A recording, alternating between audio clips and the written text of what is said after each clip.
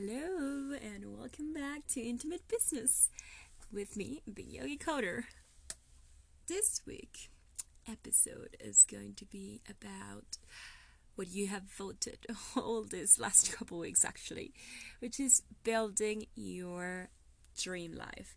And we're talking about from your job and way of working, what do you do for a living, how to feel free financially to take those decisions all the way to how you live your everyday life. So the most important part of this podcast and the thing that I want you to take away from the podcast the most is that this is achievable and affordable for everyone listening. If you're right now lucky enough to not have to be worried about your life or in the middle of a civil war in your country or starving or anything like that, if you're right now being able to connect to this podcast and to listen, means that you are much better than all these people that I just described. So it is affordable for you, no matter where you live in the world, no matter what you do for a living. I want you to understand and be aware that you have the ability and accessibility to build your dream life. So let's dive in. First of all, we have been discussing up and on, all the time, what does your dream life is. Most people that I ask in the past, they used to answer things like related to money or things that were the expectations of their families. So the first step into building your dream life, I would like you to stop and literally stop. When I say stop, is stop and think. And take a piece of paper and a pen and design and write down exactly all the things that make you happy, all the things you've dreamed of, all the things that actually make you happy and fulfilled and in peace. We tend to do a lot of dreaming on whatever other people might conceive or perceive as success and as amazing, or what other people seems to admire, like maybe wealthiness or some specific, car, houses, clothing. I cannot even think of so much, but all the things you see mostly on Instagram, the lifestyle, the traveling, the fancy, the champagne, and this life that has been sold to us for years and years, way before the digital era came along and way before Instagram existed.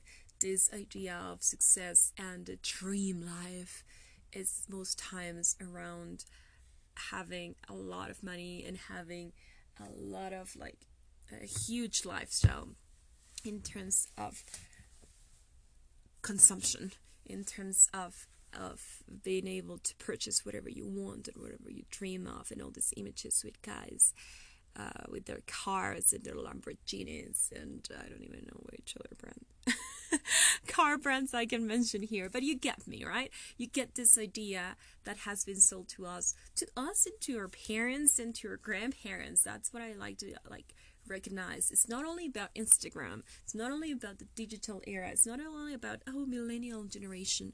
Not at all. This has been something that has been sold to us as the dream life or as success for years and years.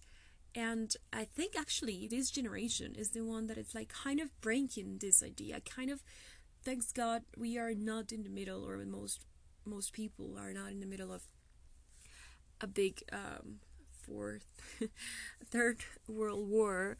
And because I say fourth because I like to joke about it with a good friend of mine about when and how third world war happened or happening. And it's actually true. It's not just a joke, but whatever. I'm not gonna deep dive in that. The point is that we have the ability of having access to so much more information, to educate ourselves, to read books online, to read blogs, to talk to much more people, to connect with more people around the world. And I think that has opened up our minds and our perspective in so many different ways. And this generation, from my perspective at least, correct me if I'm wrong, I feel like we have had the opportunity to be much more conscious and much more aware and analytic in a way that is a little bit introspective, like really having the time and space to sit down and think and analyze and be aware of what makes you happy, and get this awareness of like whatever has been portrayed as success and the dream life for years and years. Maybe it's not what you actually want or dream of.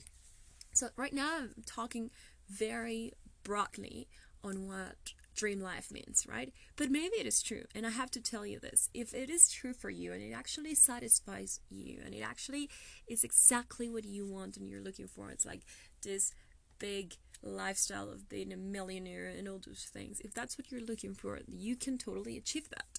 But what I would like to encourage everyone, before actually understanding the steps to take and the financial advices and the psychological advices that I can give you around how to build a life that you are very happy and you wake up every day excited about living living that life, before getting into those tips and advices, I want you to take a moment to understand what is it that is actually the dream life for you. Not for your parents, not for your friends, not for your co-workers, not for your classmates or ex-classmates from college or school, but for you. Who are you? What makes you happy? What actually satisfies you? And what makes you feel in peace, complete? Sometimes we say happiness and we expect people to be like crazy raging happiness, and I am maybe even saying it because that was my perspective in the past. Now I realize that being happy is this weird state of peace, like literally just being peaceful, and that's from my perspective, that's the highest point of happiness and the most sustainable. So what makes you peaceful? What makes you satisfied? What makes you happy to wake up to every single day? And then start writing it. I encourage everyone to write, because that clarifies so much. You write it down and you actually read it again, and you realize if it actually makes sense to what you feel. You're gonna notice it right away when you write down. In my case, for example, if I would write down something like, oh, I don't know, I'm thinking of the least thing that I would like. If I write down, I want fancy cars and jewelry, and I want this and that, when the moment that I write it down, maybe I'm not aware that that's not that what makes me happy, but then the moment that I actually read it again, I'm gonna be like, yeah, this actually doesn't satisfy me or doesn't make me happy at all. So that's why I want to encourage you right now to maybe stop the podcast, take a moment if you can. If not, you'll do it after you've listened to the podcast when you get home. If you're listening in your car, don't stop. But we're gonna have to take a moment to actually sit down, take a piece of paper, a pen, or a notebook, and write down what your dream life looks like. So, you have been able to write it down and design your exact dream life. I'm going to share a little bit about my experience, and I've been doing this exercise with many different people, friends, and people that I know that have asked for help, and it is very shocking sometimes. Sometimes it's very obvious, but sometimes it's very shocking. And I've done this exercise for different kinds of people. First of all, I don't want to sell a good, like, everybody should do what I love, or everybody should go and, I don't know, launch their own company, and that's what freedom is, and that's what happiness means. And you see all these big campaigns around social media trying to sell one specific thing, like as if that specific thing applies to everyone, and that's not the case. I have multiple friends which I've done this exercise with, and their fulfilled life and their dream life and success looks like not having your own company. It looks like being an employee of a great company. It looks like being able to be proud of the company they work for, and it looks like having a 9-to-5 job. They actually really enjoy that, and I thank God for that, because we all need, like, the world needs balance. If every single person in the world wanted to be an entrepreneur, how would companies be able to hire people that needs to work from 9 to 5, right? So it's just like, don't follow it, or don't fall into this crazy thought of everybody should launch their own company and enjoy it. Of course not. It's tough as hell, and if you ask me, the majority of people are not willing to go through the fear and suffering and pain that comes along launching your own business, company, or whatever you want to do independently. It is harder than it looks like every single time, but it is satisfying for some people. So don't fall along that way, like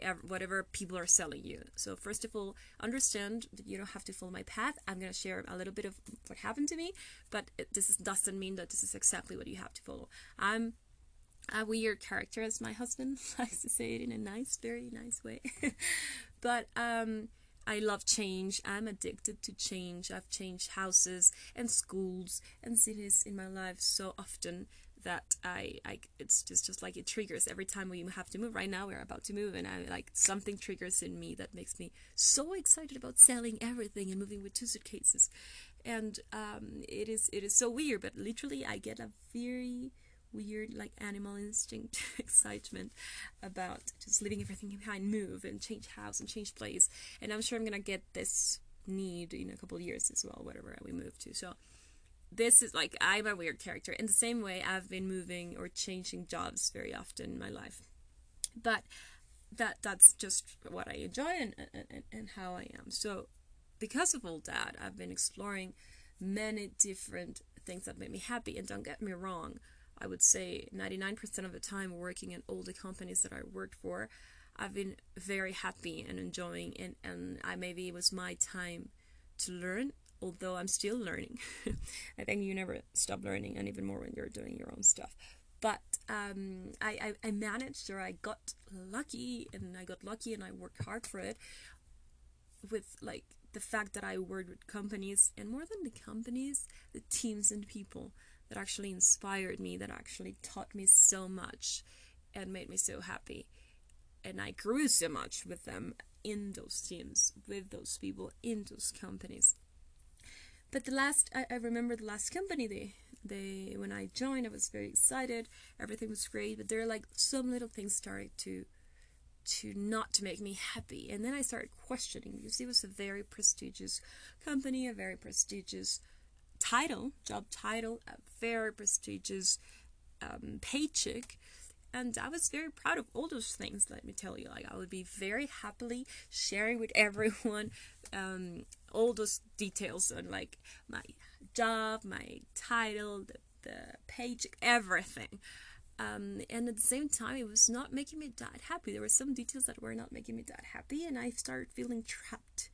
And then I realized, I'm not trapped. Just sit down. Design the life you want to. What do you want to do every single day? You're not trapped, and go for it. Jump. Take the risk, right? And that's what I did. I took the risk, and I sat down and realized that I didn't want. So for me, it was a great experience to have had those high-level jobs and enjoy the prestige that comes with it. But then that's not actually what I was proud of, or that was not actually what was making me happy. And I started designing what I wanted to do with my life, and that design still changes and is still being designed up to today. But the ability, or the secret of this, is the moment I was able to sit down, design my dream life, and realize that I could do it, was the highest peak of the whole thing. There's been a lot of high peaks, but the moment that you can sit down, realize that that's not your happy life. And let me tell you, it's not so easy. We live a life, and every day we go to work, we come back, we complain, and not because you complain means that you are not happy doing in your job or doing what you do. It's not like that. We love complaining, and not everything's perfect. Not in your dream life.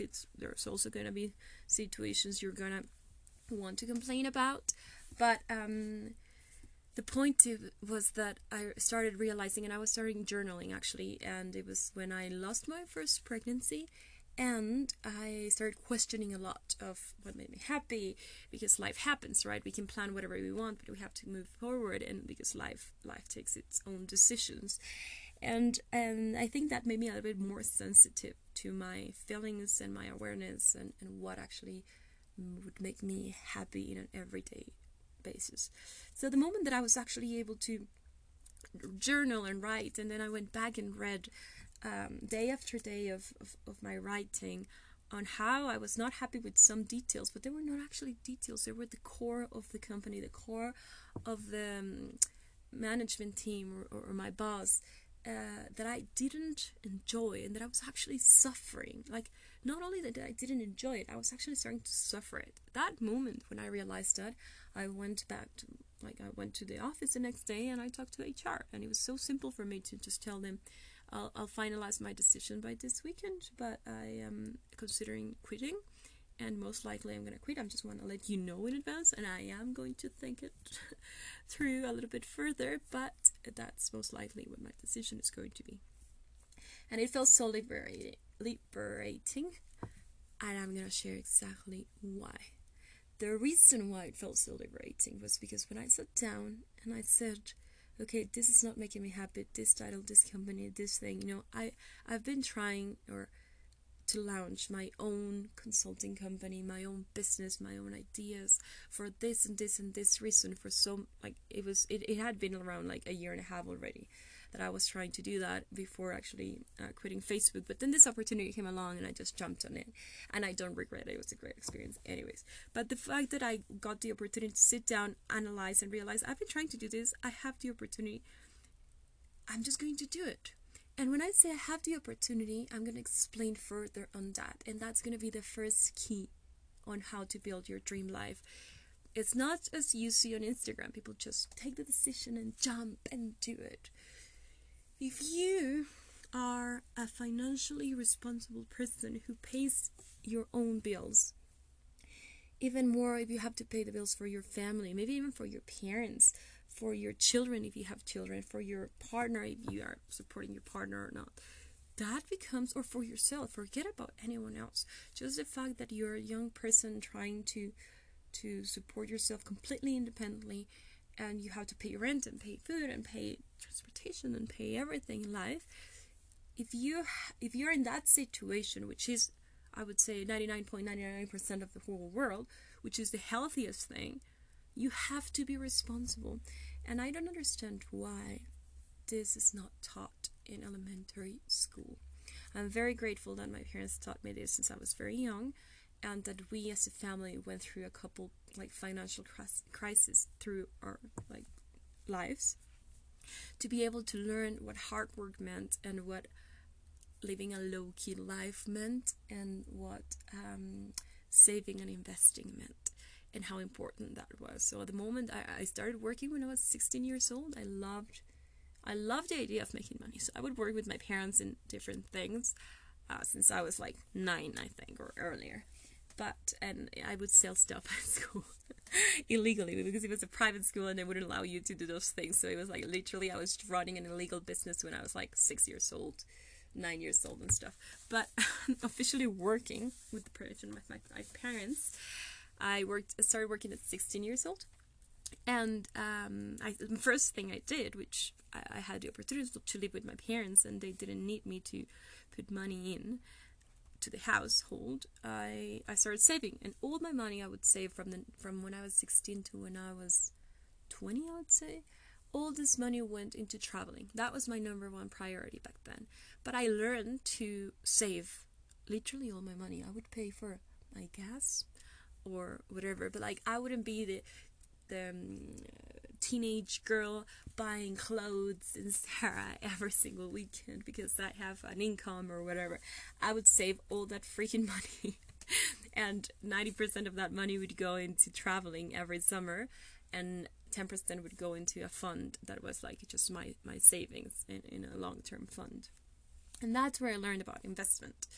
And this was key for me, because when I was 20, then I moved by myself, and I had to pay bills and pay university, and I studied a master's degree, which I had to pay for. And life came along, but this way of living, or this prioritization for me, it was what saved me. So since I can remember, I've been not consuming too much.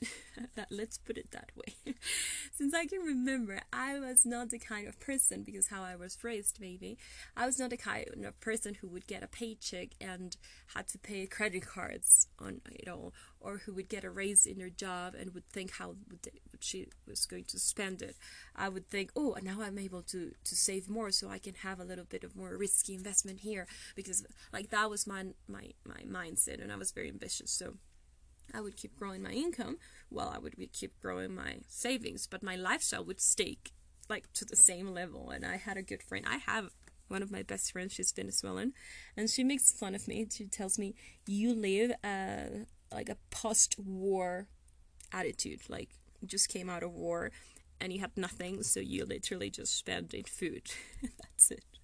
So because of this, and it actually truly made me happy. Like I literally would be like, okay, I have a good income, I'm saving enough, whatever. What would make me more happy? To buy this, I don't know, backpack, because I wouldn't buy purses now. I'm buying purses, but whatever. Or to buy this piece of clothing, or to save it. And literally, what made me more happy was the ability to save more money and invest it. And I don't know, maybe it's just like a weird, I'm not saying this is an example, because I've learned through the years that this was like a bit extremist, but that made me a very happy person with little. And even though I would increase as I was developing my career, I would increase my income level, I would not really have the need to increase my lifestyle. So of course I would increase my lifestyle. I got a car at some point, I sold it, and then I got another car. But I would travel, that I would invest as much as possible. I would go to restaurants, but I was not spending too much in any of these things, and I was not spending too much in any other stuff, to be honest. But it was truly because that was true to me. That was what made me happy for real. I have a good friend. What made her happy was not traveling. She was not interested in traveling. She was only interested in, like, I don't know, buying a Tiffany's jewelry. And that actually made her happy. Well, that's her truth, and that's what she has to focus on. And I could, like, this is for me not to tell you, you have to be a minimalist, and you have to not to want things. What I want to tell you is, like, just learn to prioritize and realize what actually makes you happy, not from the expectations of other people, but from yourself. If the Tiffany's necklace truly makes you happy and truly makes you enjoy wearing it, then that's your truth, and that's what you're going to invest in, and that's your priority, and that's fine. I have a good friend that I truly believe that's what makes her happy, and it's fine, as long as you are investing in what actually makes you happy and makes you feel fulfilled and in peace and successful. So thanks to all these things, when I was in this job that I didn't like or whatever, it happened to me twice actually, like, I don't know, 4 or 5 years ago. I also had an opportunity, and I was going to launch an app, and I moved and I launched an app, and I had some savings, so I was like, I just jumped and took the risk. It was just being by myself. And this time I was sitting down, designing my life, realizing what I wanted to do, and realizing that I was not going to be able to make money, at least for the first 6 months of my plan. So I had to, like, pay myself an income from my savings, which that hurts a lot. Any entrepreneur out here is going to understand that part. But I would have to, like, segment some part of my savings to be able to pay myself a monthly salary from my savings, so I would not survive, I would, like, enjoy living the first 6 months while my business actually started making money. And that I was not, it was another realization. When you say that you're an entrepreneur, everybody expects you, or at least in my network, everybody expects to have an idea or to have a dream of, I don't know, building a unicorn and $1 billion company and stuff. And when I was writing down, I realized, to be honest, all I want is a business that allows me to stay updated in the fields that I really like, which is business growth and marketing strategies. Stay updated, get a good income that allows me to have a good life in my current lifestyle, plus, of course, have enough money to save and invest, because that's part of my lifestyle and that's what makes me happy, and give me time. I want to, like, I know that there's going to be a lot of time that I'm going to have to invest, much more time that there is in a day, but after that I'm going to be able to have enough time to have ideas, launch another business, do play the guitar and yoga, learn about something new, I don't know, but just like the precious value of time. Then I realized, yes, like, I really don't want to build a $1 billion company, and if my company becomes that, great, but that's not my goal, because I don't feel I need $1 billion to be happy. Second, time makes me more happy than the idea of being a next unicorn. And that realization was key to me, because I was breaking all the expectations from people, or my own friends and family network, that were expecting me to say, oh, I'm going to be an entrepreneur, I'm going to launch this amazing idea that is going to change the world, it's going to be worth several $billion. And no, I just allowed myself to say, no, I just want small business. Small, but it's growing bigger than I expected, and that supports me and my needs, and maybe even my family's, because my husband is also independent, and he makes his own money, and I make my own money. I'm very happy like that. We don't need from each other's income, and if we need it, we have enough to cover each other's as well. And build business, time, family, happiness, and have time, because time is so valuable. The second thing I realized was that most people think of their days when they turn 65 years old and they're able to retire. I actually went through this with both of my parents-in-law just retired. They're 60-something, and I still perceive them as very young. My parents are still working because they have their own business and they like working. But I realized a lot of people are thinking of what they're going to do when they retire, and they actually have time and space and like almost like permission to do whatever they want. And I started talking to my husband and saying, I don't want to live that life. Like, I want to. This is gonna sound crazy, but like, I remember my proposal, and most likely it's not gonna be like that, but we can design it like that if we want to. I told him I want to retire every 5 to 7 years, and he just laughed. Of course, he loves working, he loves businesses, he loves creating and growing businesses. So I don't think he's ever going to retire. But the point is that I wanted to have the ability of saying I have the time today at my 30s of doing whatever I want. And if what I want is to build another business, I can do that. If what I want is to explore becoming a songwriter, I'll do that. If what I want is to be a professional yoga teacher, I'll do that. You know, like, just having that ability or real freedom. I wanted to live it at 30, not at 65, right? And he agreed. He said, yeah, let's just live life responsibly. And I love the fact that this is very important as well. Another key thing, and this is gonna sound so maybe superficial, I really know, and if you're already married, it's gonna be tough to hear this, but if you're not, pay attention to this. It is very, very important, the person, like, who is the person you're partnering up with to build a life. I don't care if you're married or not, but who are you partnering up with to live together? If that other person has another perspective, another lifestyle, another way of living, another completely, I don't know, idea of what satisfies them, it's going to be challenging. I'm not going to tell you that it's going to be impossible. I'm just going to say it would be very challenging to me to be married or to spend my time with someone who's like a little bit more consumption, like a consumer, or I don't know. So thanks God I have a partner that is as frugal as I am and enjoys life the same way I do. And we are building a life together that way, much in an easier way. And still, each of us has our own separate investments and our own separate wealth and our own administration of our own things. And I think that makes us very happy and independent and proud. So that's just my little 2 cents on relationship. Like, I don't want to go deeper there, but it's very important because you actually end up, like, I don't know, becoming a little bit more and more like your partner, sometimes in so many ways. So it is important. But what is important and what I want to give you as a takeaway is I'm just sharing a lot about my life and how I grew up and stuff in this very specific way, and I'm very lucky that my parents taught me all these things, and that I went through crisis when I was younger, and I learned from this, and I was saving since I was 16. Great.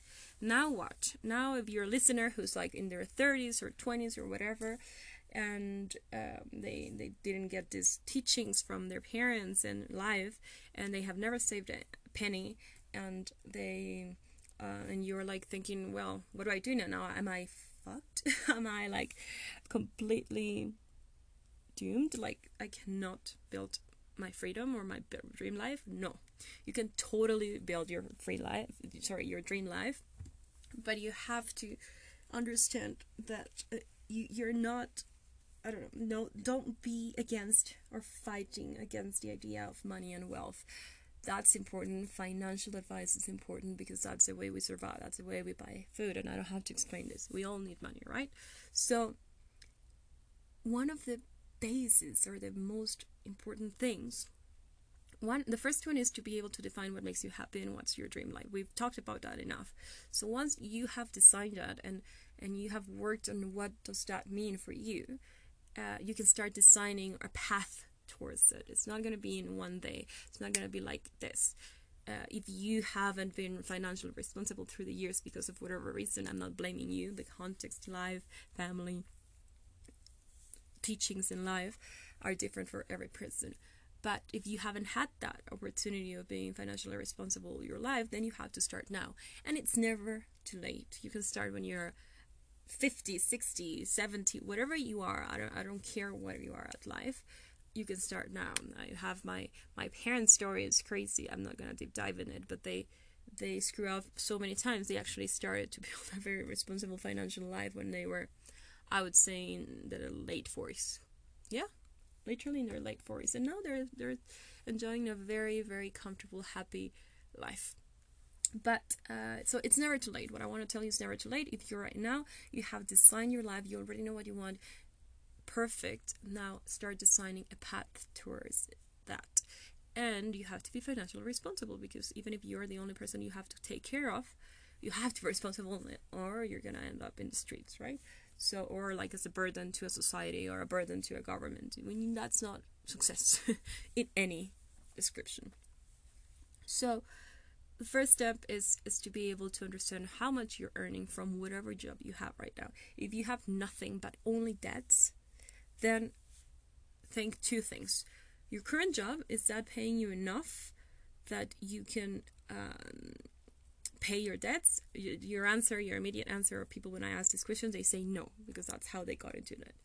The second question, which is the most important actually, is your lifestyle. It's not about the job you have. It's not your company's fault that they're not paying you more. It's not it's no one else's fault that you have a lot of debt. It's your own fault, and it's the lifestyle you're living. So what can you cut down from your lifestyle? And if you actually start looking into all your expenses, you start realizing that you can cut down in a lot of things. And don't think, oh, this coffee from Starbucks is nothing. $5 is not going to make a difference. Or eating in a restaurant every day is not going to make a difference into my huge, like, thousands of dollars or $100,000 debt.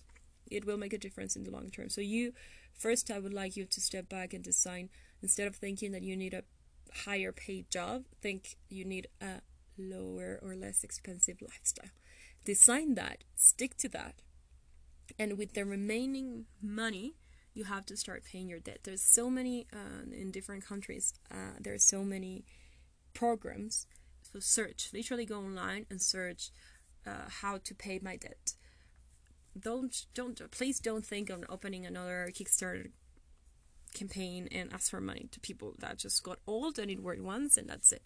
But be responsible and search for this. There's a lot of companies and there's a lot of programs for people who has a lot of debt, and they structure your debt in a way that you end up paying less if you pay faster.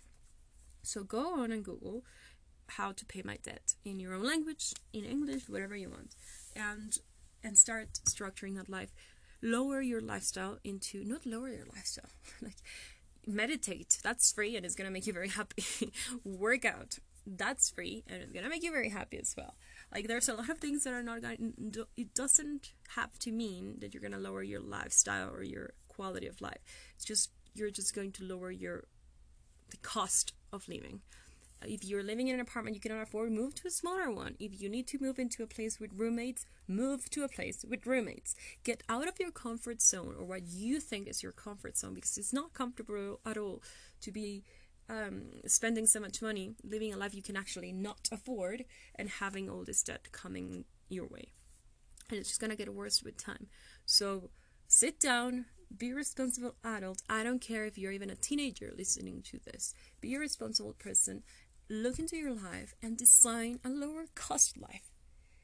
There's so many stories. I've heard so many stories, and the stories we hear are actually people who, there's this, I've told you that I'm obsessed with this minimalistic trend.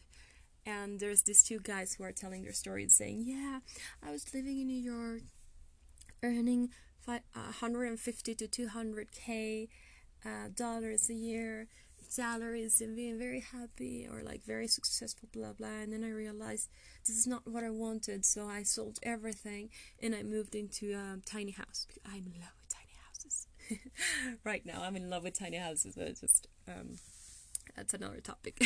The point is that that's their story, right? But it's very easy to hear the stories of a person who was extremely successful and had a lot of money and reputation, because if they want to go back to that, they most likely can, right?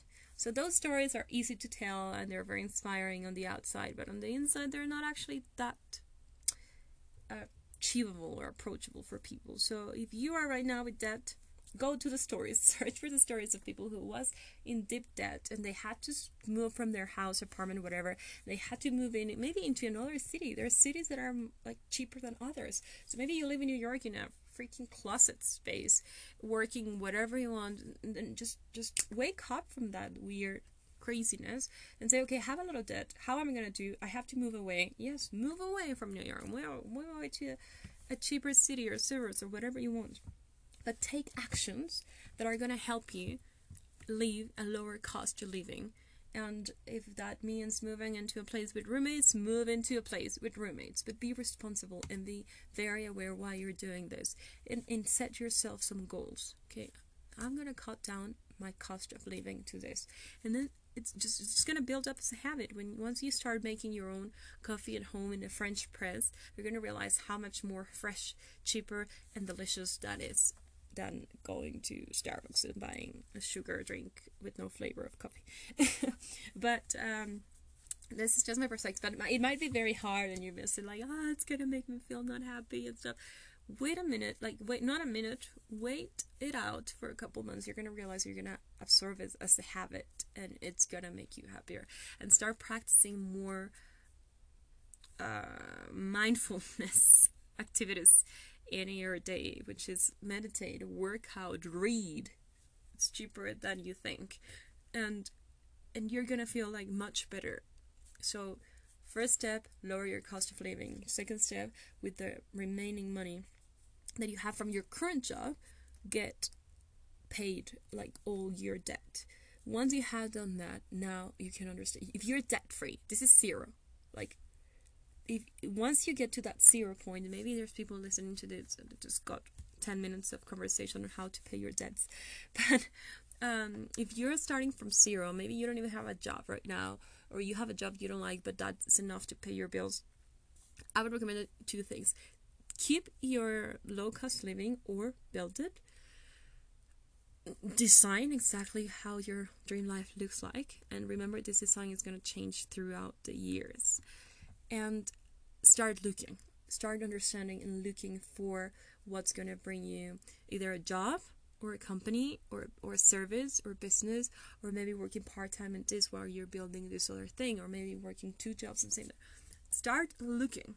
Like, sitting down and sending your CVs, your curriculums, is not going to change your life. So what I mean start looking is, don't go into LinkedIn and look for a job. Look for options. Once you have designed your dream life, maybe your dream life is working in a great company, well, you're gonna work towards that. If your dream life is working at Facebook as a product marketing manager, whatever, then you're blocking yourself from many other options the universe might have for you. So think, okay, I want to work for a big tech company with a lot of great benefits. That's awesome. That's what you're going to work for, and that's where you're going to realize. That doesn't mean that you're just going to send your CV to all these companies in Google and Facebook and LinkedIn and Snapchat and all these companies. What you're going to do actually is going to search for what these companies are looking for, the most likely what they're looking for. And if what they're looking for is like developers of iOS or Android developers in front end, whatever exactly you found, you've investigated what's the profile they need the most, or something that you learn that and you develop that and you practice in a smaller startup, and then you get your way through to get to that company. So when I say search for it, doesn't mean send your CV to whatever company, just get a job. Search for it, investigate, learn, practice, work for a smaller company that is going to teach you a lot, develop your skills, and then you apply to those companies, connect with people that are more interested in the same things, etc., etc. It's not as easy as just sending your CV.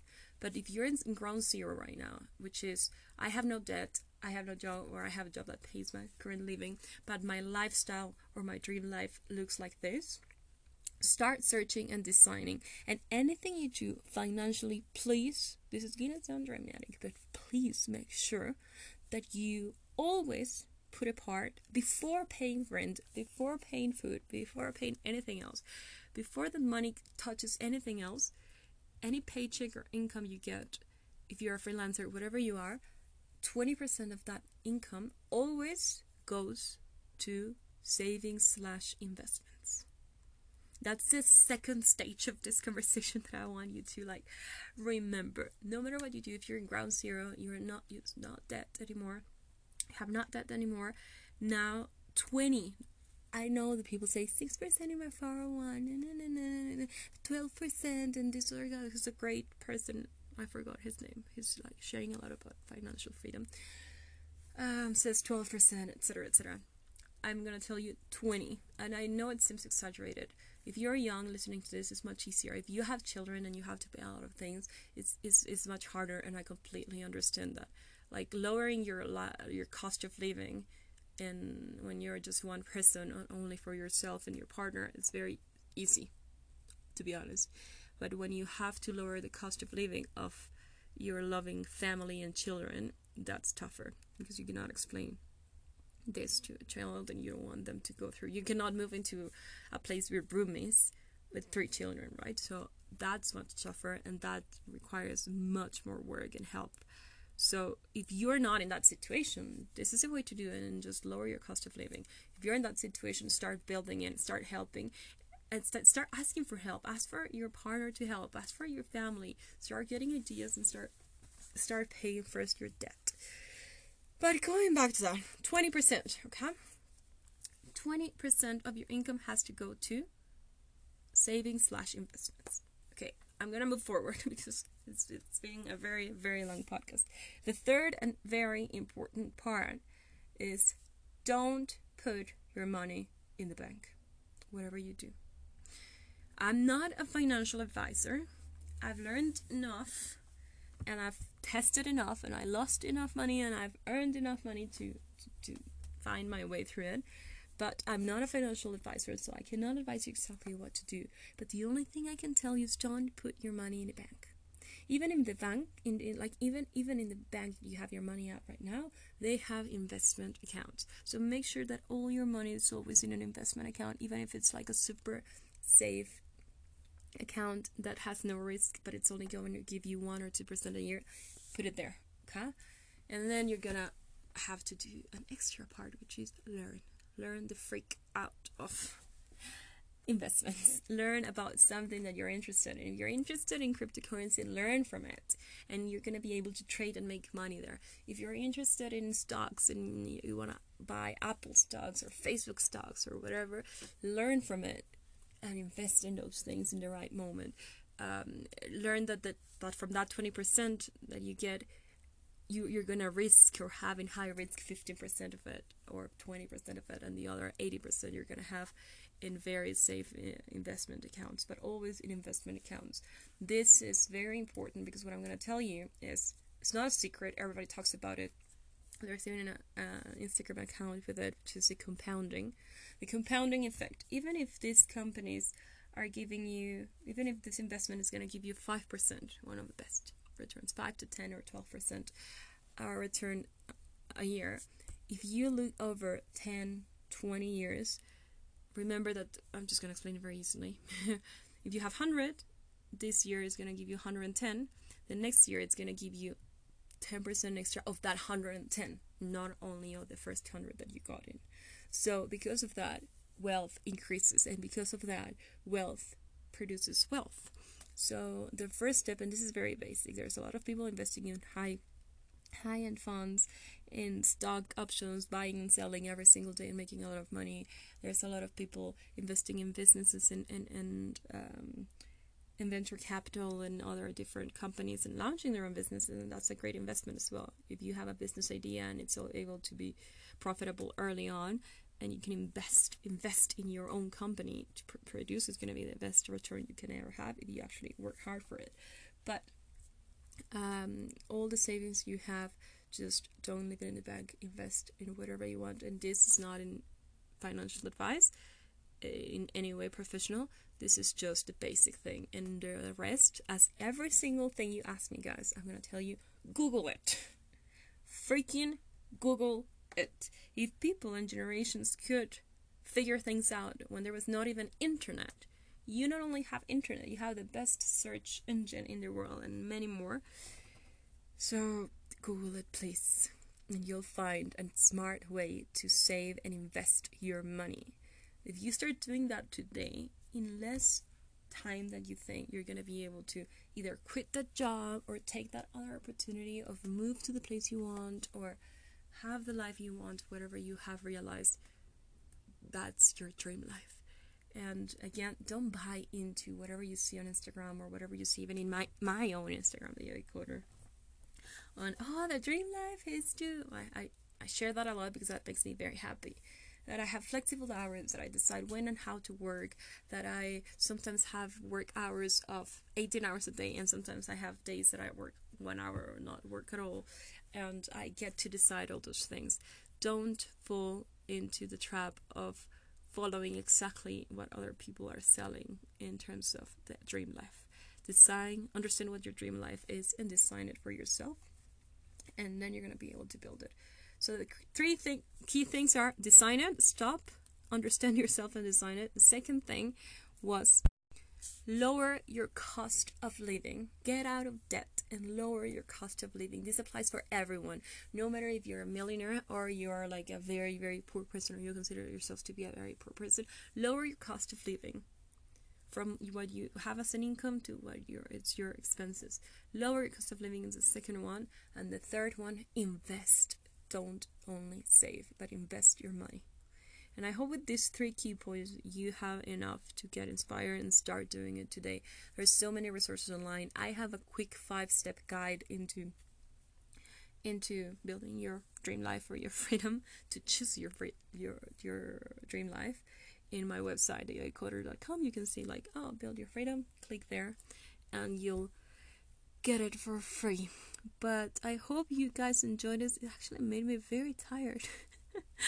I cannot believe it's almost 50 minutes of me talking. These are all the words that I can say for today. I'm gonna stay quiet for the rest of the day. Thank you so much for listening, guys. And if you got all the way to this point, please subscribe and share. And thank you so much for being here. Bye-bye. Hello, and welcome back to Intimate Business with me, Alex, the Yogi Coder. And this week's episode is going to respond to all your requests on how to start investing. I shared on my Instagram stories around last week, I think. I shared that it was like Amazon, Facebook, Google, and some other stocks were in a low price right now because they were under some pressure with security and safety and privacy issues. And every time I see those companies going down, since I've been working in one of those companies and I know how they work inside and I know how they always reach their sales and growth goals, I always take the opportunity and invest. Of course, there's big risk because companies and the whole financial situation, especially in US, since Trump is doing this weird deals against China and Mexico, and like, I don't know, it's always a bit risky. But at the same time, these are companies that have been thriving for so long, and they keep doing things right, in my perspective at least. So I just keep betting on that, and that's what it is. It's a bet, right? And I shared that I bought, and I shared that I sold AMD. It was like, I think I had bought it's a AMD. I don't remember. It's Micro Devices something. I don't remember the name of the company, but I bought long ago, like a year ago, and I bought in a very high price, and I saw it going down throughout the months, and it was just like I was already thinking, oh, that's going to be a loss. I'll just find the next peak, so I don't lose that much, and I'm gonna sell everything. And suddenly, it actually went to another highest peak, and instead of losing, I was losing about 15% of that stock, or a little bit less maybe. I ended up earning not much, but 12% return of my investment there. And I was very happy about it because like 2 days later, or like the next day, it actually went a little bit down, not very low, but just like I actually was able to sell on a peak. And that's what I do. I'm not an expert, and I have to disclose that here for everybody looking for like expert advice in financial and how to start. This is not the place. Go and Google for experts. And to be honest, it's very hard to find like clear, straightforward advice from experts, because either they charge a lot of money, like there's monthly fool, I think it's called. There's some blogs, but they charge subscription for you to be able to get information every day, or to be able to read further into their analysis. And it is completely fair. They are very good companies with like great analysts that are worth a lot of money, working full time for them, doing analysis and like sharing their perspective. And even those super experienced financially experts companies, they are very careful not to say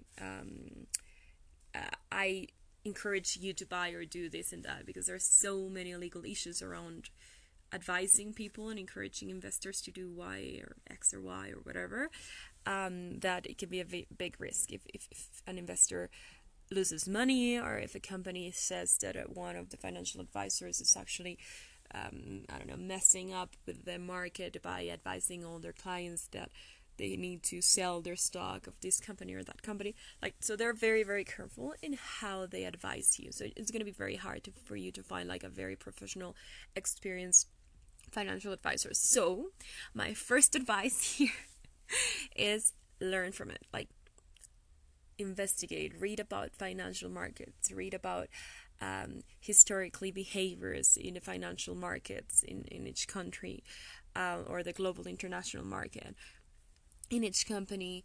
Learn what is a multiplier, learn when do these companies share or publish their numbers and their revenue and their growth and all these numbers, and that's like a big factor. So you start learning and read and get involved. If you're too scared of losing money, just start reading and getting involved and follow these accounts that share these things, and just like ask friends of you who have invested here and there, and like just get more interested in that, and that's gonna be much better than just like asking for an expert to advise you, which is not that easy to get. And still, even if an expert advises you, they can be wrong, right? And it's gonna hurt more to have followed someone or someone's advice and be wrong than to have learned on your own and test some things here and there, and maybe lose a little bit, but you did it yourself. So believe me, it's better when you lose it because of your own decisions than because somebody else advised you. We have more patience with our own failures than when somebody else is the reason why we fail. We get a little bit less patient with those situations. But yeah, so my first and foremost advice is learn from it. And if you don't have the interest to investigate, read, get involved, learn a little bit from it, then you're not interested in investing, and then it's such a shame, because this I would call this is the secret, or this is why people with money are able to grow more money, and people that are poor are never able to get to making their money work for them. The good thing of this that is changing through time, because I'm all for equality and and having like a more equal opportunities. I'm not only talking about gender and all those things. I'm talking about socioeconomic classes, which is a big issue for me as Mexican. I see that my country has a huge issue around that. So I've always been very, very interested in like how do you drive equality, and equality in opportunities and education. I think are the two main things. And one of the great things is that the more time passes by, the more these investment and fund companies open their limits, which is, if you want to invest your money, in the past you would have to have had like at least $1 million or 1 million your currency, and then it just becomes unaccessible for like the majority of the people, right? So that was just like the first big blocker, and obvious and horrible. And the more time passes by, and the more competitors are out there, you see Robinhood, Betterment, and in each country there's so many companies, financial companies, growing and launching every year. Because of this competition and because of this growth, you can see how all these companies are lowering their limit of entry. I don't know if that's a word or phrase, but so now you can actually start investing in a fund with, I don't know, $500 or $1,000, instead of having to wait until you have an amount that it's big enough so this company is care enough for you to open an account for you and like take care of your money, which is invested in different funds, so you get a return. What a return is, for those of you who don't have any idea, is you have your money in a fund, and this fund is divided in different companies that are actually working and creating value to society and to the world, and that work is getting them some return, and that return is paid to you. So it's like you are a little bit owner of a little piece of Facebook. If you buy some Facebook stocks, you are owner of a little piece of Facebook company. So if they make money, you make money in your own range, right? If you bought $1, then that's what you make, or if you want to share that's what you make. If they lose money, you lose money. That's just like the simplified version of investing in stocks. But the reality is that there is market behavior, and that's driving, I would say, 50% of the whole pricing, or 100% of the whole pricing.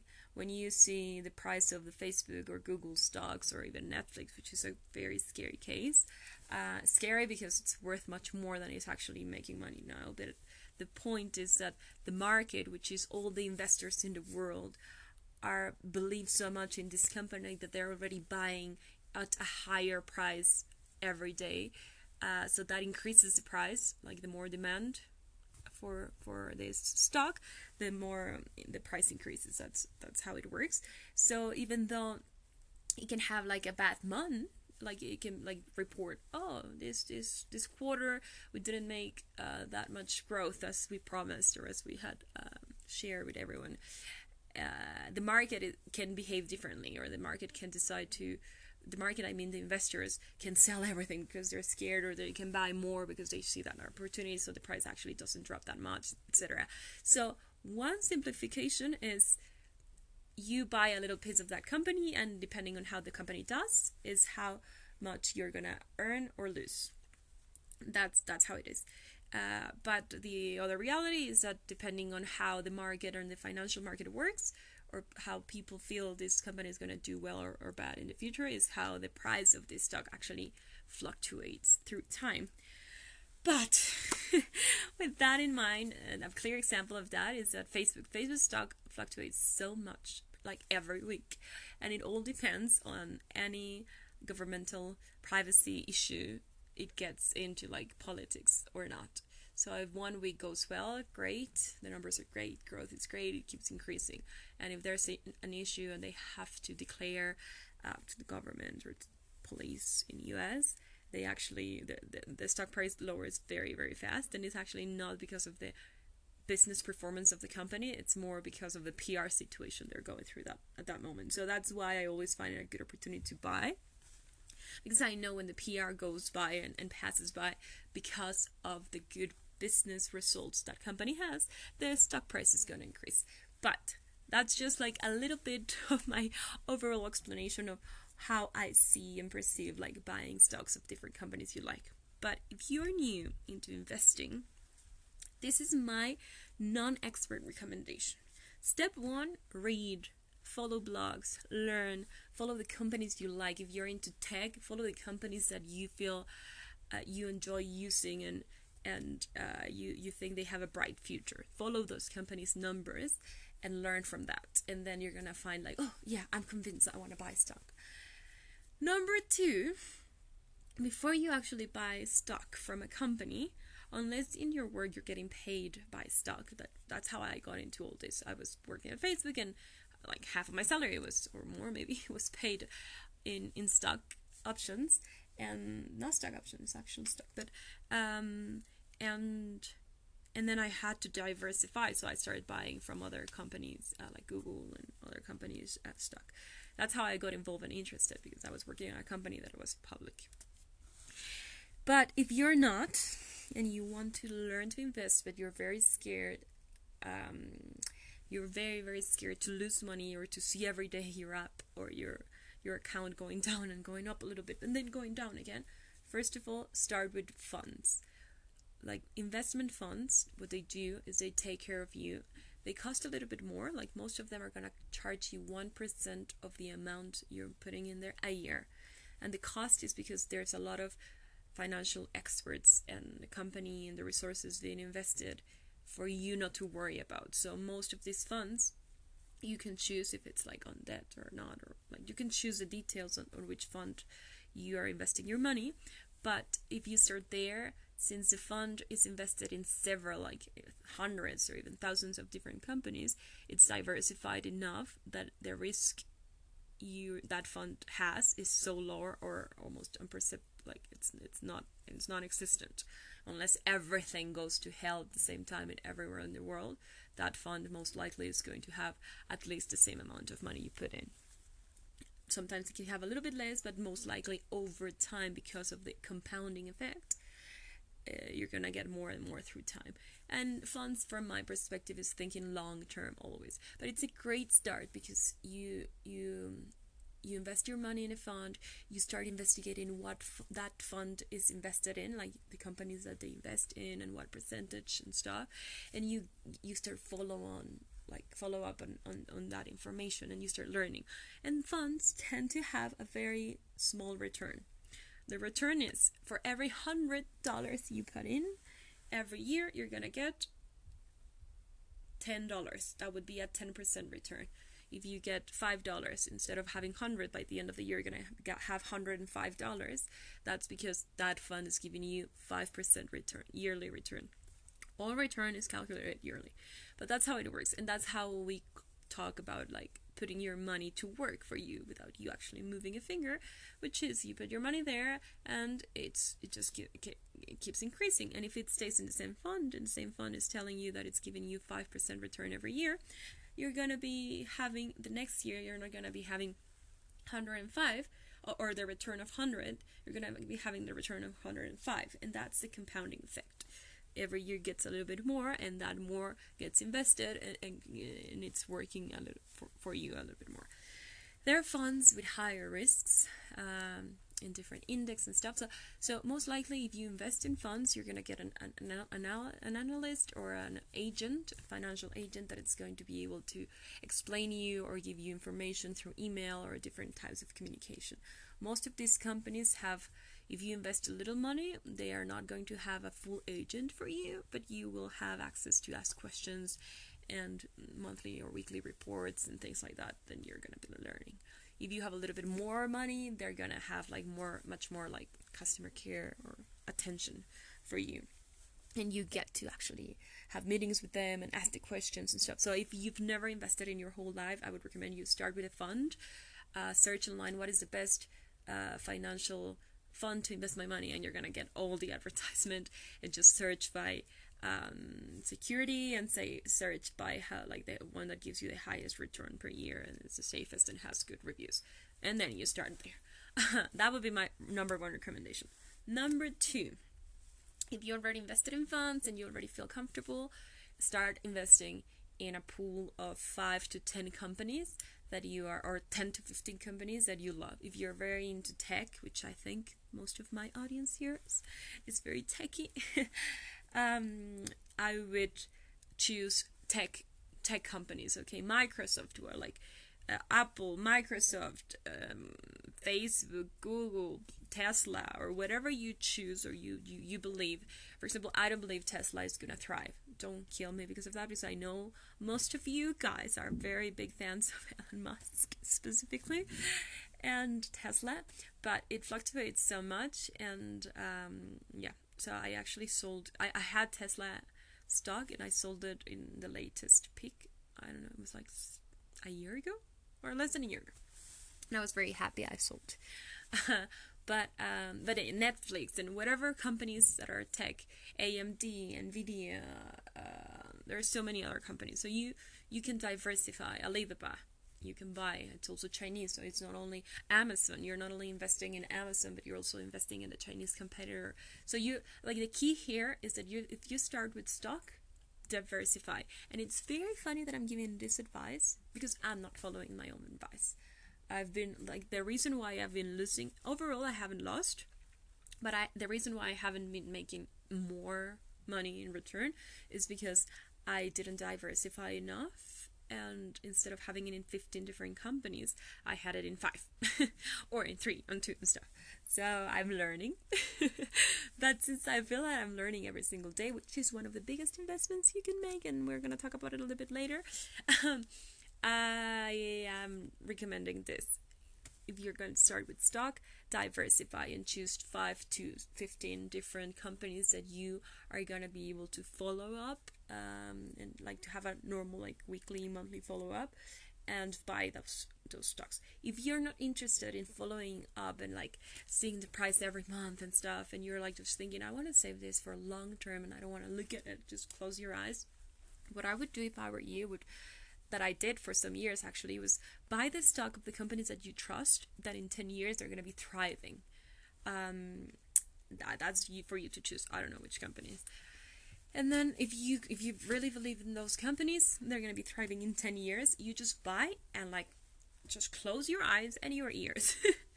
This is not a financial recommendation. This is a psychological recommendation for you not to be stressed out every time there's a big bump down or up, or you're celebrating because suddenly it went like 2x, and the next month it went like to half or less than half or to 20% of its price. So just don't follow every day, and maybe you check it on it every year and you learn from the graphs. You take, okay, what happened last 6 months, what happened last year, what happened in the last 5 years. And each of these companies that you trust and believe that in 10 years are going to do well, just search Google, in Google search like Facebook stock 10 years, how has it behaved? Okay, and how does the future look for Facebook? Oh, is Facebook invested in other, like, I don't know, other companies or other efforts more than only social media or like media platform? Yes, they're investing in this other technology. Okay, they're in their own way diversifying their investment. Great, I think that's a safer option. Google is the most diversified. They're investing in every single thing. So you do your investigation and choose those 15 and just buy some stock and all of those, and you're gonna be okay, I think. And just close your eyes and wait for it and check it once a year. And that would be my recommendation for if you want to start investing in stock. Another thing, very important, is, and the third one is, like, if you're very interested in like buying cheap and selling expensive, you're gonna have to spend at least 1 hour of your day every single day, like not only reading up during the day, but like every day checking the numbers and seeing what happened in the news on those companies and putting your sell offer and your buy offer and all those things. And there's time investment there. Unless you're very passionate about it or very interested in it, it's going to consume so much time that sometimes it's not actually worth it. And that's why you pay a company and you put it in a fund, because they have experts working on this 24/7, not only 1 hour a day, And they're actually experts, they're not just someone who's interested in that. So that's why you do that. But if that's you're interested, just start spending on this 1 hour every day and jump in when the market opens and investigate and learn and how the 15 companies that you've chosen, how did they behave, if you have bought before or after, and just follow up on that. But my overall recommendation is, if you are very young, and this was a recommendation that I got from a good friend of mine who was also working in Facebook and was very invested in Facebook stocks. He told me, the younger you are, so this is, imagine you have a graph, and this is a linear behavior. The younger you are, the higher risk you can take. So if you're very young, if you're in your 20s, you can take half of your savings and put it in high risk, because high risk means potential for a high return. But in the case that high risk goes to hell, and it's potential for high return, but also potential for high losses, and you lose everything of your 50%, then you have so many years of your life to recover from that. That's one.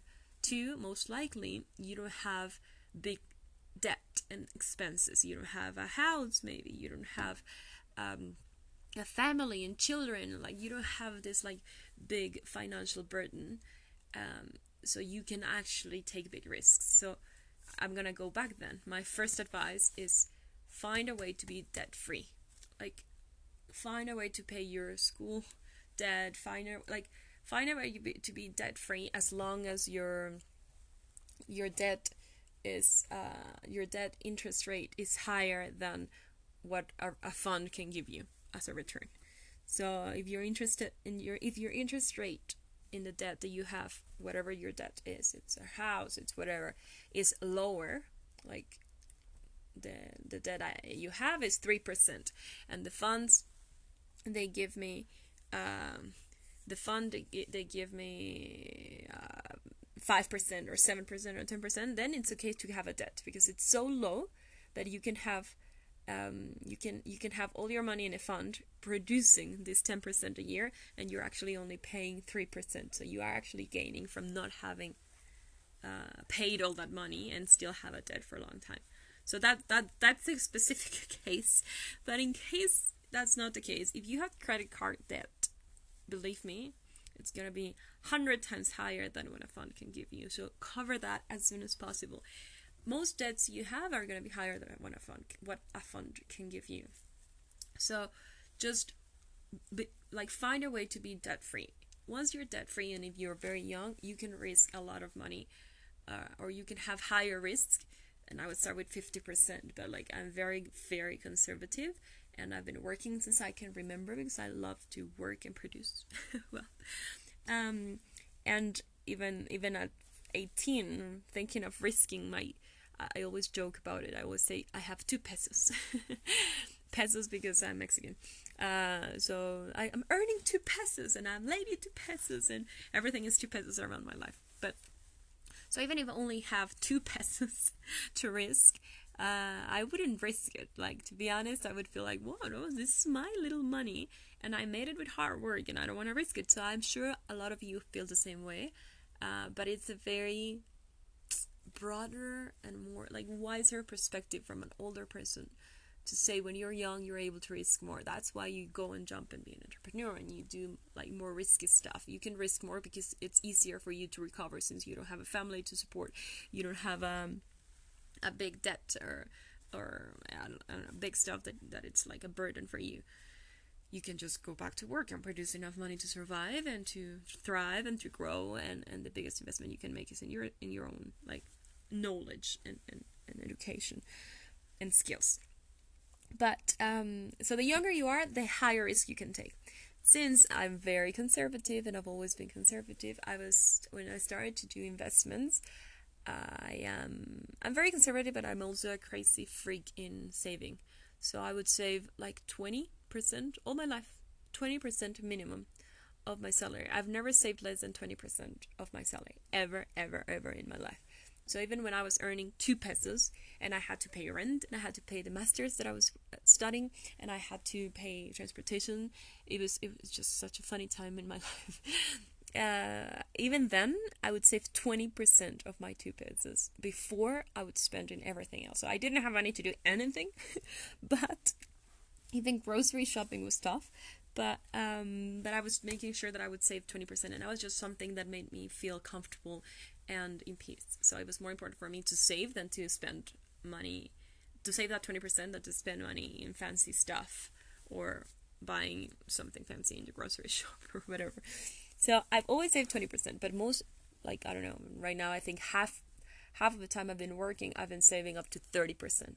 From that 30% that I've been saving, since, again, my context is so so lucky in the terms, since that I am 31, I am married, but I'm independent, so my husband doesn't depend on me economically, and I don't depend on him economically. So it's very comfortable because I get to choose to. If I want to save 50% of my salary, I get to do it because I don't have any debt. And again, I don't have any debt, but I don't own any like properties. I don't have a home. I don't have a house. I don't have real estate yet, and anything like that. So this is just my context. But I'm always saving. From that percentage, whatever you choose, but I would recommend at least 20% if you're young. From that percentage that you're saving, I would always invest at least 20% of that to high risk. So 80%, put it in a fund that you trust, that it's always going to give you a stable 6 to 10 or 6 to 10 yearly return. That's awesome. 6 to 10% yearly return. That 80% of your savings, it's going to go to the like stable fund that it's going to just increase your money by compounding itself every year, and you're not going to touch for years and years, and it's great. But that 20% from this $100, just those 20, you put it up in high risk. I mean, high risk can be cryptocurrencies. I made 3x. I made a super tiny investment back then, but I think it was 2017. And I actually always joke about this and tell my husband he's the reason why I didn't make more money. But I was like investing every time I would see the cryptocurrency, which was Ripple at the time, going down, I would just buy more and buy more. It went up, I buy more. It's gonna keep going up. And suddenly it dropped. It started like going down very bad. I was like, okay, I'm losing that money. It's okay. I decided to go high risk, and it was not such a big amount of money that I would like be worried about. So I was willing to lose it all. And then suddenly I forgot about it. And then I started receiving notifications and news that Ripple specifically. I had bought Ripple, I had bought Litecoin, I had bought Bitcoin as well, but very little. Most of it was Ripple. And I remember I bought, I don't remember how, like what was the amount, but I made in Ripple only, I made 10x, but it was such a small amount. But in overall, all the cryptocurrencies, in 6 months, I made it was 3x. And I actually stopped buying because when it started going down, I kept buying, and my husband said, "Hey, wait, you're already way past what you're willing to lose." And I was like, "No, it's okay. I can afford more." And he was like, "No," but he's an economist. He's very rational. I am the irrational one of the relationship, so I completely listen to his advice in that case. So he's like, "Hey, wait, stop putting money into cryptocurrencies. I think that's good enough." And chill on that, and that's okay. And it just went down, and I was losing already, so I just like, I'm gonna forget about it. Suddenly in December it started going up so crazy, and I remember we were actually in Norway, and I was like, this is going up, and I started selling, and I sold 3x, like all around, like taking into account all the cryptocurrencies.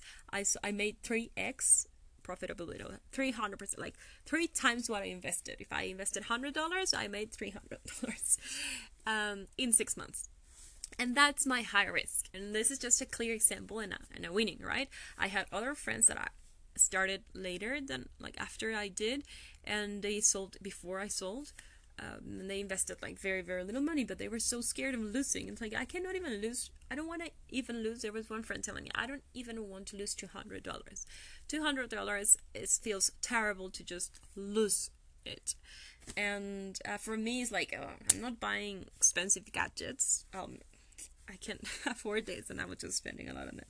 But this friend of mine, I remember, he bought he bought like $200, $250, and then it started going down, and he got so stressed, so stressed, that he sold like the next month, and he had a loss of like 30% of that money just got lost because he sold when it was going down. And I just forgot about it and relaxed, and I didn't care if it was going to go to zero. I was just gonna wait. And suddenly it went 3x. Specifically, Ripple went 10x. So I sold on that peak, and I was very lucky. But as I'm telling you, my friend was not lucky because he got stressed, but not only because you got stressed. It could have been that 6 months later I would have said, oh no, it's gonna keep increasing, I'm gonna keep my money there. And I've been a little bit more ambitious. I would have kept my money there, and suddenly it goes to zero because it went down like half. I would have lost at least 30% there if I kept my money there. So I was just very, very lucky because I'm not knowledgeable, and I was even less knowledgeable back then. And this is the things that can happen, but that's what I mean with high risk. It can be cryptocurrencies. Right now, I wouldn't recommend you to get in there, but okay, it can be cryptocurrencies. It can be, unless the cryptocurrency is backed by some company that's actually creating any value. It's just a cryptocurrency for being a cryptocurrency. I don't think it's worth anything anymore. But yeah, but if you're a live trader that every day you're buying and selling, cryptocurrencies are great because they have great gaps every single day in their prices. So my point is that this 20% of the amount you're saving every month. First, you have to start by saving. Define a percentage that you're always going to save. And the moment you get your money, like if you get a monthly salary, that moment you separate that 20% and you put it into your investment account, your fund, your other account, whatever you want. But you just separate it. And then you start thinking, okay, I have to pay rent, I have to pay this. And that's it. Because if you wait until you have paid everything, and then whatever it's left you think that you're going to save, you're never going to have anything left. So the first thing you have to do is from your income, separate that 20% into investments. And then with that 20% that I'm talking about, again, separate the 20% of the 20%. So imagine we're talking about $1,000. You get $1,000 in your monthly pay check. And from that $1,000, you're gonna get $800 for your expenses, yes, and $200 is gonna go specifically for savings. From that $200, you're gonna get $40 to high risk. Okay, that's the 20% of the 20%. So from your 1,200, immediately go for savings, and from that $200, you're gonna get $40 that goes directly to something high risk. High risk can be, oh, I love Tesla, I don't care it's losing a lot, I'm gonna buy it. Or I love this company. Or like high risk can be just buying one stock or one company, a stock from one company, and then you just buy with that, okay? And the rest goes directly to a fund that is long term and that is not gonna be touched in a long time. And that's like, that would be my formula, how I would start if I had to start now. 20% of your salary goes for savings. 20% of that 20 of those savings goes for high risk, whether it's cryptocurrencies, whether it's there are some investments that are for real estate, and you get to have a little part. You can have it there, like anything that it's novel and new and fun and interesting, but you don't really trust it 100%, but you want to participate. That is what you can invest. 20% of that 20%. And the other part goes to a long-term fund that it's going to start and continue creating money for you. And like, I think it's the simplest advice I can give. I think it can apply for everyone. It's very healthy because it applies for everyone. It's in percentage, not in amount. And no matter how much you earn, and I can tell you this, I've earned so little. Like, I've started working at 16, and even at 16, that 20% applied, and I've earned so much more, and I would still apply, even though my lifestyle changed and improved and increased. Maybe I would increase my 20% to a 30% savings, but it was not savings. It was more strategic investments and stuff. But it was because I was more knowledgeable. If you're not knowledgeable at all and you're not trusting any of this, save 20%, and from that 20% goes to risk, high risk, which is stocks that you like, or crypto, or whatever. It's like a little bit risky, and 80% of that 20% goes directly to savings in a fund that is going to give you at least a 5 to 10% return every year. Just search for that and you're going to find it in your own country. You don't need to like, oh, it's only in US or available for US. I can tell you, I am currently investing in companies because my nationality is Mexican, in Mexico, and they have companies. So believe me, you can find in your own country companies that have these services of investment and fund investments. And even if you're from, I don't know, Africa, Mexico, Colombia, Australia, I don't know, from whatever you are in the world, you can invest in the famous companies that we all hear about, which are American companies, because it's the international market. So don't worry about that. But go that 20/80 rule that I'm telling you, and believe me, you're gonna find peace of mind. And you're gonna see, if you connect once a year and you realize, oh, I have this amount of savings, interesting, you're gonna realize how comfortable and happy you're gonna feel and proud, and then you're gonna get interested, and maybe you learn more, maybe not, maybe you don't even care and you're not gonna be interested, but you apply this 20/80% rule and you're going to be completely relaxed knowing that you have a big savings account, and before you know it, from like 10 years from now, you're actually able to buy a big house of your dreams you had, because you can give a bigger deposit, etc. So that would be my advice on how to start. And I am focusing in very basic advice, even from savings, because most messages that I got from you guys was like, you didn't even know how to start saving, or what was that even, like, much less how to invest, and what is a stock, and like very, very basic. So I cannot go so deep right now into like explaining you every single detail, but I think I gave an overall explanation. And the key, I would like to, I think I should be sponsored by Google, but not for you to invest in Google, but more about my always on recommendation is Google it. Stop asking random people on Instagram. I get so many weird questions like, how do I don't know, fix this thing and this thing? Is like, I don't know. And for me to know how to fix that thing in your code, it's going to take me the same time that it's going to take you to search for it on Google or Stack Overflow or GitHub or whatever you want, and copy and paste the solution. Like, I cannot believe people ask me these questions, or they ask me, how do I invest? Google it. So I'm not saying, I'm answering this question very happily because I'm very interested in this subject, and I'm not saying stop asking. I love when you do you ask questions, but my always on recommendation, I should have it as an automatic response in my DMs, is Google it. I gave some conferences for girls that wanted to study something related to tech, and I remember my main point in the end was like, yeah, you can find a mentor, you can find inspiration, you can search here, study this, do that, whatever, but in the end, what it's gonna give you everything you want, it's gonna be Google it. Any bug, question, moment you have, Google it, you're gonna find the answer. And that not only applies for tech, that applies for everything. We're now talking about financial recommendations, and that's, again, Google it, search for it, get informed, like follow people and follow blogs that are talking about it, but they have some experience and they're actually following. Learn how to read a graph, and that's gonna give you like miles of knowledge that you cannot imagine how valuable it is going to be, not only for your own life, but like even for the people around you.